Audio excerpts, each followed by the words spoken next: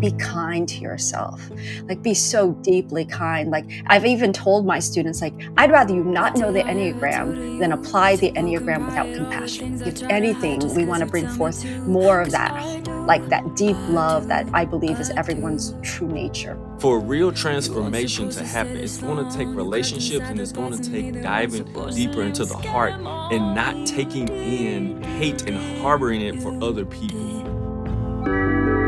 Broken porcelain mended with gold, even more beautiful now than before. If we stay curious, present, and compassionate, we can simultaneously hold the anger and love, grief and hope, and fear and joy that are all so close to the surface.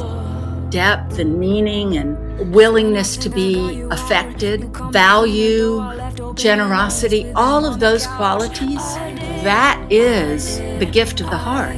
When we're present, those things show up. But when I'm not present, what I try to do is protect myself. With myself, I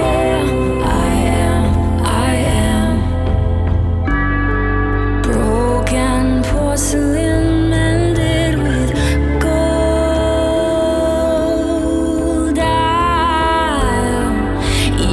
The Enneagram shows us that the most unhealthy relationship we have is the one that we have with ourselves. The Enneagram forces us to look at who we really are. And if we look for who we really are inside the Enneagram, which is describing who we think we are, we come to a place that makes us break open into something totally new. And that place is filled with compassion and insight and space, both for ourselves and for other people.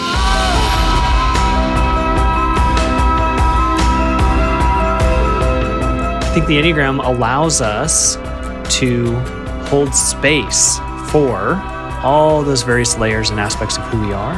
When we hold space for ourselves, then we are truly able to hold space for others and be hospitable to the totality of those around us. We distort or other someone to the extent that we have distorted or othered parts of ourselves. We condemn or hate in people what we're asleep to in ourselves. We can come awake and encounter without a filter who's in front of us, and so truly love them as they are.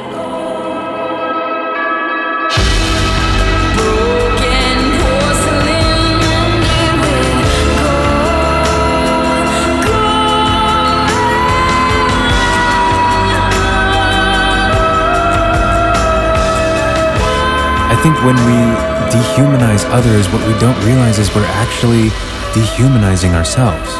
And it's only when we wake up to those patterns, we begin to see the dignity that lives and flows and breathes and exists in all of us. And the moment we forget that is the moment that we're actually forgetting ourselves. This is how the Enneagram leads us to a place of more compassion, grace, and love.